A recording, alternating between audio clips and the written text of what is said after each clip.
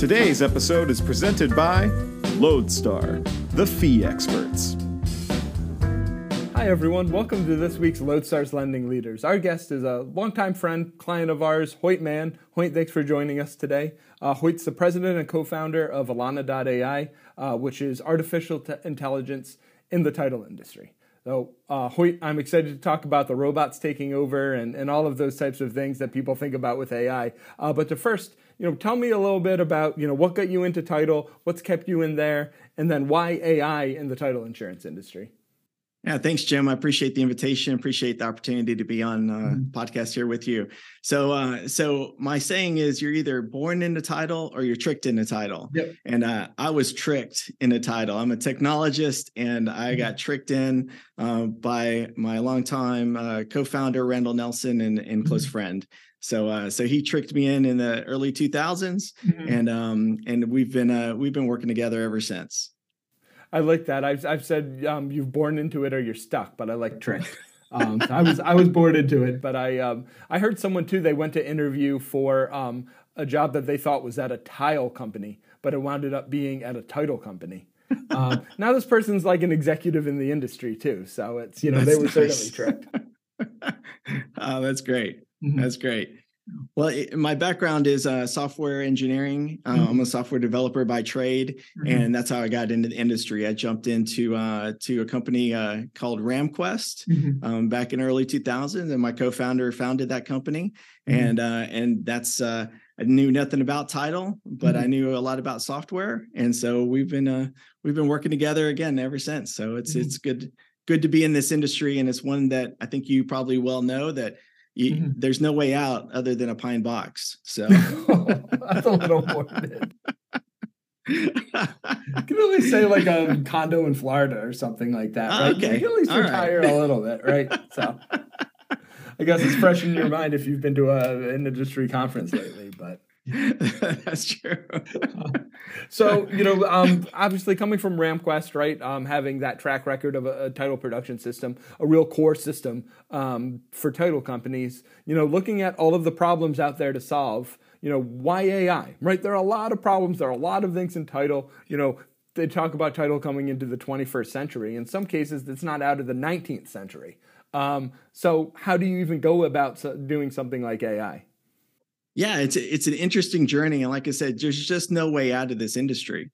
So when RamQuest sold to Old Republic, Randall and I left the industry and went into customer service and support. And so there, in that customer service and support industry, there's some really big companies. And so you can get away, and we did for many years, being a small to medium sized solution. Yeah. But at the end of the day, the big guys kind of came down into the SMB marketplace. And so when you think about as a technologist, you try to solve problems in different ways. And one of the problems that we solved at RamQuest was we were bringing a portal to title production systems, and the product was called Paperless Closer, and we launched that product and won an award for it because we innovated in that space to actually give a web portal when people didn't even have websites. We gave them a web portal that was functional more than a brochure, that actually gave insight into the production system. And so that was back in 2001 when we won that award,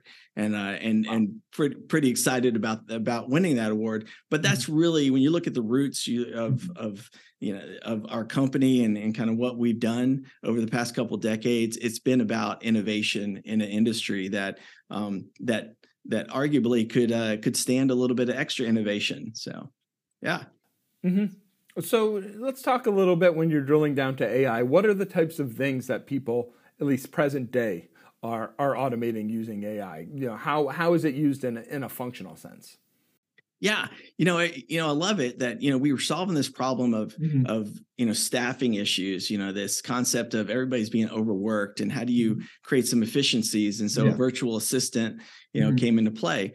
But the interesting part was, when I talk with people about AI, there's a lot of times people don't realize how inundated their lives are with AI.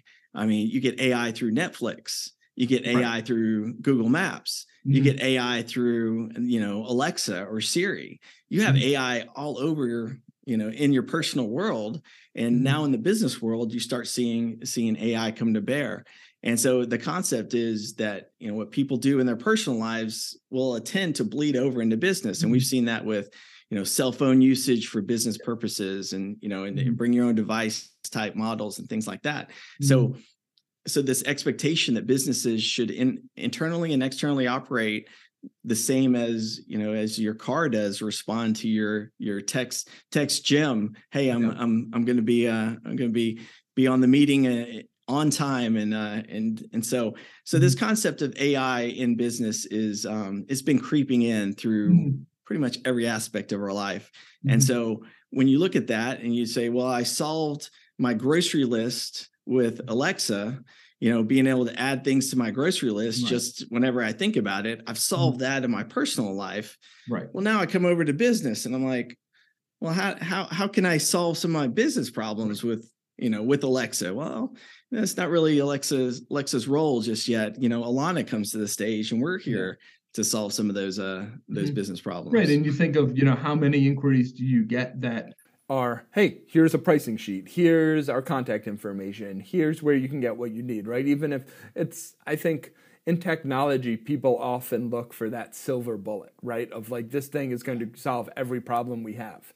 And that's just almost never the case, right? But if you can take away 50% of your problems and 50% of your time, that's impactful.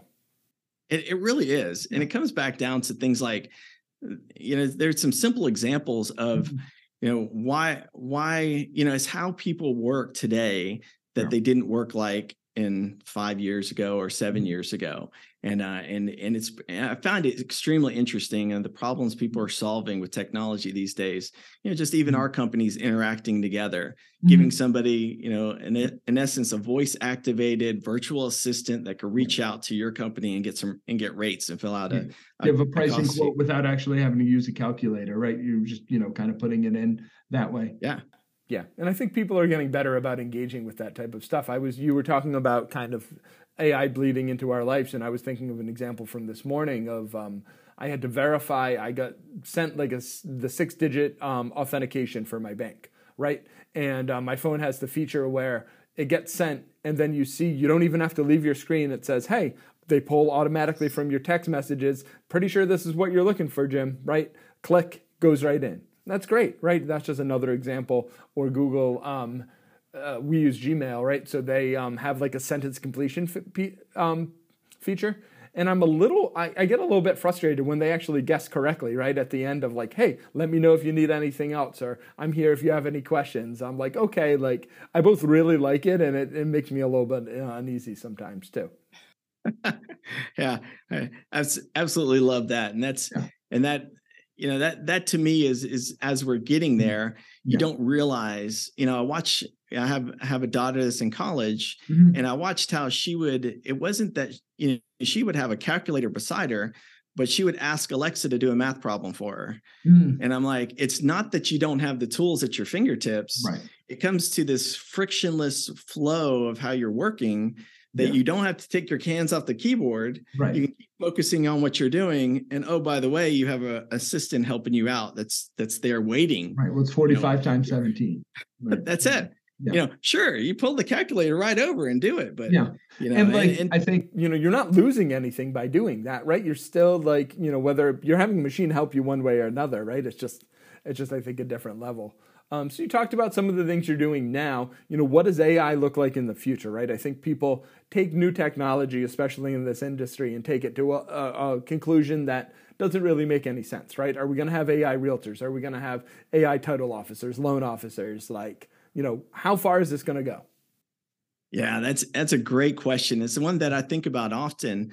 I think back to, when I started my career about 25 years ago, or maybe better 30 years ago, I think back to some of the technology. It was cutting edge technology back then. I was working with the government we were scanning documents and using OCR technology. Yeah. And that was 30 years ago. And so as you look today, you're like, is OCR still applicable today? absolutely still applicable today. Yeah. Now, where does AI plug into that? Well, you take characters and you make into words, and you take words and you make into sentences, and you take sentences and you put decision making around those sentences. And when it concerns language and when it concerns names or things like that. And so what we're working on is data extraction, and then putting logic and thought around the data now I have it extracted. What can I make decisions on this data? So is this a purchase contract? Is this a cash contract? And can I take more steps on my process, given some knowledge applied to the data that's being pulled out? And then you have the ability to, through AI or machine learning, which is usually what most people end up calling AI, right? In many cases, is just, you have kind of the system trains on human decision making. Right. So you see a human do this, like with my email example, they've seen me, right, ask me if you have any questions enough times in emails that they know that's what's going to happen. Right. So you train a machine to effectively do that.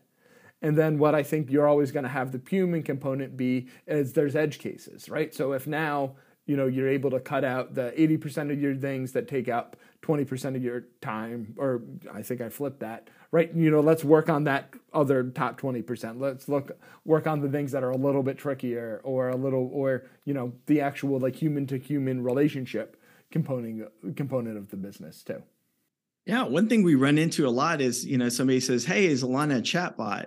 And I used to kind of bristle at that. I'm like, she's not a chatbot. She's a virtual assistant. She's got a brain that's growing over the years, and she's becoming more and more intelligent. So much so that when we look at conversations, she's confused almost more times as being a human, even though she says she's not, than she does an actual. Or even just the way you're assistant. saying she, right? Just like the kind of, That's it. The wife and I always talk about that with our Google Home, of like saying thank you and humanizing it, right? Like we always joke, we're like, oh no, you have to be nice so that way, when the machines take over, like they'll be nice.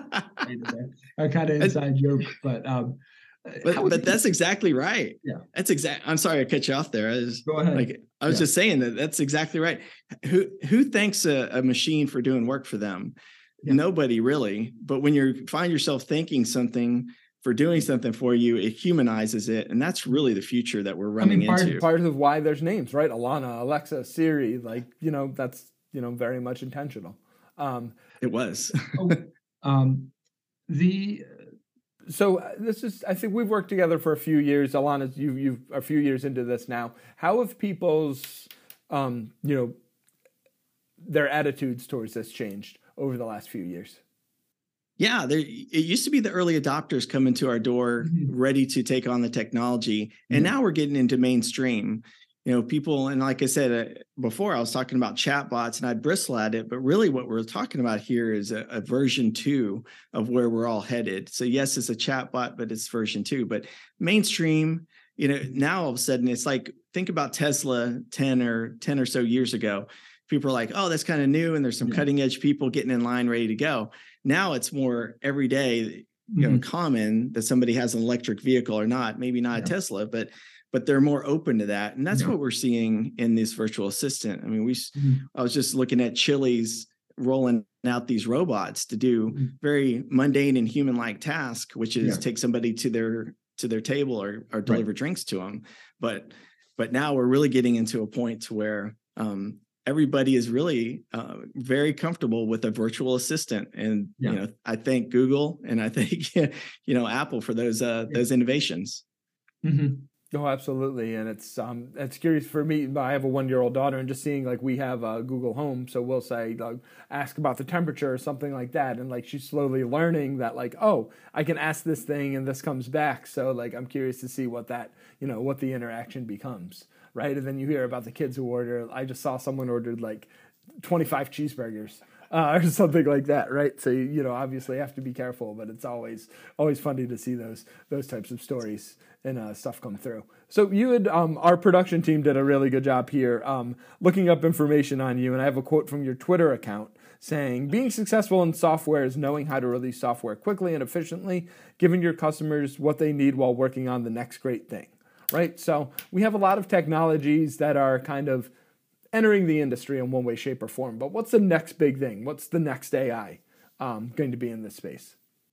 Yeah, it's you touched on it. It's the learning component and doing more automated learning is in my mind, because right now there's a lot of training. Kind of talked about machine learning, and it's really training and giving examples, and there's a lot of human involved training. I think what we'll see is a little bit more of a lean into machine-led training. Yeah. And so getting a little bit smarter about how it trains itself, through predefined examples and a little bit more or less of a manual task in the training process.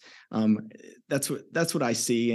And I see more of these type utilities popping up that are domain specific.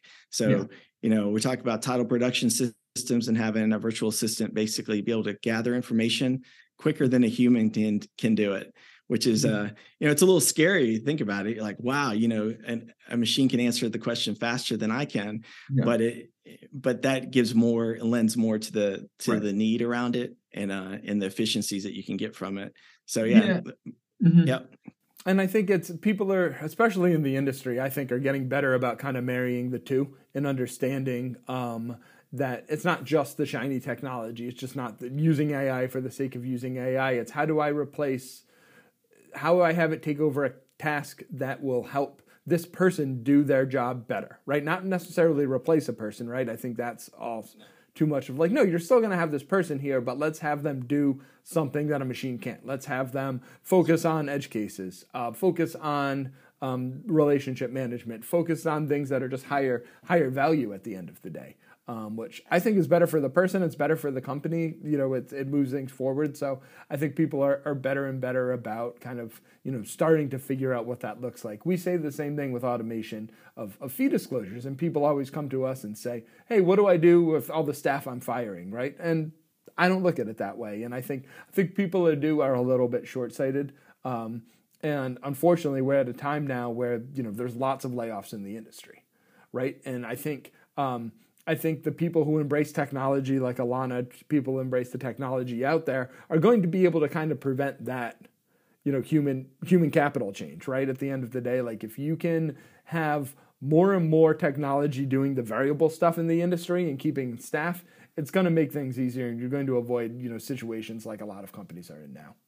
Well, I think what was going on, just to take a minute here, looking at the industry, you mentioned layoffs, but when we looked at in the past 2 years, business ramped up so fast that hiring was such a huge issue. Yeah. Now we're on the other side of that, where if you spent a large amount of effort into hiring the right people, and they're with you and they've been trained and they're ready to go. As a business owner, the last thing you want to do is let those well-trained, highly selected individuals out of your company. And there's a lot of investment that goes on to bringing on people. And so I think maybe in the past, it was a little easier ebb and flow of kind of hiring and right sizing the business. But this day, it was so much effort to get these people on board.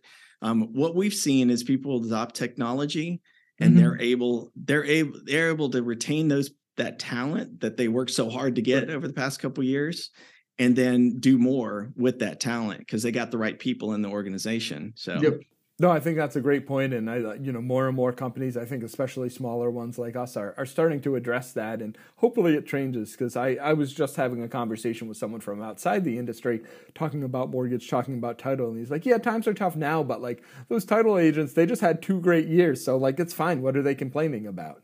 Right. And my response was, the owners, right? The folks running companies are going to be fine. X big bank out there is going to be fine. But what about the 500 people they had to lay off, or the 5,000, 50,000 people they had to lay off, right? There's human capital. There's, actual consequences to this. And I think that's the problem, right? When you have that much fluctuation, it affects people's lives. Well, and I wanted to touch on one more topic, if you don't mind. Sure. And it's the concept of trust. Yeah. You talk about how does the industry change, and there's this concept of trust in the technology. And I'm really coming at it from Alana. Trusting Alana gains additional adoption. Right. There's a comfort that people aren't double checking what's going on, and they start to trust technology. But over the past few decades, trust between companies and employees has always been an issue. Yeah. And, ebbs and flows. It's like the buying selling market. It's a buyer's market, it's a seller's market. But, there's a concept of trust that I think, can be applied to technology. And it's something that you and I have to, that we try to instill in everybody who works with us, whether it be a partner or an employee. It's establishing that trust, and it's easy to break, but it's super hard to build. And it's a job that we all have to do. That's a really fantastic point, right? People need to trust with us that fees are accurate, they trust that I can rely on this, or they trust that the experience someone's getting with Alana is going to be a good enough experience for them to want to continue to work with the company, right? And I think that one of the things that we're promoting more and more, we call the Lodestar Guarantee. And it's like, you can trust that we are going to do these things. We're going to pick up the phone. We're going to get back to you quickly. We're going to, deal with any problems if you have cures on fees. So I never really thought of it in terms of trust, but I think that's really important, right? Because you think of how you work with different other, technology at the end of the day. I trust that Google Maps is going to not drive me off a cliff, right? I trust that it's going to get me where I'm going faster than me figuring it out myself, right? You think of how much trust you put in technology on a daily basis. And that's when it gains benefits for you, is when you trust it. Because if you had to second guess all the things that were happening, then the technology doesn't become very useful. It's a burden. Yeah, and you have the late you talked about early adopters. You have the laggers, right? The late adopters who say, "Oh, I don't trust Waze. I can get where I'm going faster," right? In some cases that's right, but like it's just funny. I feel like there's always that mistrust of technology, and I don't think it's going to serve people well. No, and it comes back to your original, some of the points that you made at the beginning, which is it's a human technology partnership. It's not that robots are taking over our jobs. There's, it's about working in tandem with technology to be be able to get the job done and, and to be efficient along the way, but, use the tools to do your job better. And that's what I use my daughter as an example. But she's just using tools at her disposal that make it easier for her to do what she's got to do. So, I think that's what we all do. Right. And then there's just so much more information to process. I was reading a book that had said, I think the average Sunday paper has more knowledge in it than a person's brain held in the 1800s, right? Or something like that, right? It's just like the amount of information you're inundated with every day. You need those tools, right? You need a way of processing it. You need a way of breaking through the noise. And I think that one last thing on trust too, because I really like that concept. In the same way that you have to trust the technology, I think people adopting this technology need to trust that their staff will figure out something to do if they're not dealing with basic client requests, right? Sending people feed sheets that they could get online or automate, directing them to the right thing. Trust that your staff will do the things that help your business. So it goes both ways, not just trusting the data, but you got to trust the people too. Yeah. And, there comes in, we talked about fear. So there's fear and trust. And that concept of fear is, it's hard to question yourself, to say, when I'm busy day in and day out, am I doing the right things? So if you are introduced with a way that's going to basically, if we were to say it's going to cut your workload down by half, you're like, wait a second, but I'm busy every day and I'm doing valuable things every day. But then you have to reevaluate and say, well, am I really doing value? Is being busy in some productive? Cases, busy equals job security. Right? Like you've probably gone through this too. We've pitched our product to the person who's doing it manually now and views it as part of their job security. You will never make that sale, right? You will never make the sale to the person that views what you're replacing and automating as their job security. So either you have to talk to someone else at the company who understands this, or reframe the way that person thinks about what they're doing, or, gets to a point where the pain is too much. If I can't do this myself, okay, I get it. I need this, right? So there's a lot of that. And then there's, again, we're back in the trust circle, which is trusting the company is going to leverage your skills to do even more of what you do really well. Yeah. But, there's this bleed that happens on a day in and day out. It's this scope creep. That's like, now it's emails and now it's phone calls and now I got different chats going on. I got online meetings. I'm more productive and it's like, I'm more busy. But then at the end of the day, it's like, was all that really productive? Right. And again, can something help take something off your plate? And as an alpha male that likes to fix everything and do everything myself, losing some control is an uncomfortable situation, but what I found at the end of the day, it's a better situation. So yeah. Right. It's like, how much of these things do you want to do? And for me, at least, you just have to figure out things to replace it with, right? Whether it's you personally instead of fielding these calls or doing this task, I can do these things I enjoy a lot more, right? Like, in every aspect of business that comes in. So, and I've also had good team members who I trust, and they're very good about prying things out of my hands. So that always helps too. But it's kind of funny and ironic too, that a conversation starting with AI and automation and, robots in some ways becomes so much about that humanity, that trust, all of those things. So I feel like there's a lot of, misconceptions about it out there. It really is. When you look at it on the surface, you're like, okay, AI, and it's really almost does it dissatisfaction. But every person I've ever talked to, if I can give you an assistant, would you like a personal assistant? And every person says yes. I would love a personal. Would you love a personal? Yes, I'd love a personal assistant. What things do you do in your day that you hate to do, or take time that you wish you could do doing something else? Well, it's taking out the trash, or it's laundry, or it's all these things. It's like, okay, replace that with some. And you can have the time to do more things. And so it's just shifting that a little bit. But as we all get more comfortable with this term, and again, every year I see virtual assistant and AI being a term that I used to stay away from when I talked about Alana, but now it's shifting a little bit to where we lean into it a little bit more, because the market understands it's not robots taking my jobs. Right. No, it makes a lot of sense. So like anything else, time is just kind of getting people more comfortable with all of that too. So it's always nice when you have, those Google and Amazon, being those wedge breakers for you too. So that makes it really easy, and Apple. This time always goes by fast. The last question we have, we ask all of our guests, what inspires you? What is your lodestar? What is that, guiding light, that North Star that, gets you excited about bringing AI to the title insurance industry, or just getting up and running a company every day?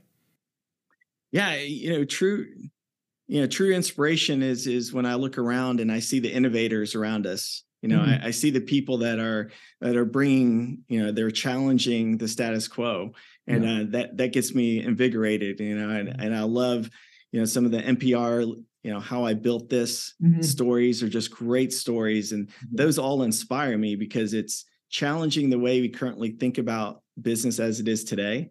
And it challenges me to think about it differently, to say, you know what, we don't have to do this thing that we're doing today the same as we always have done it.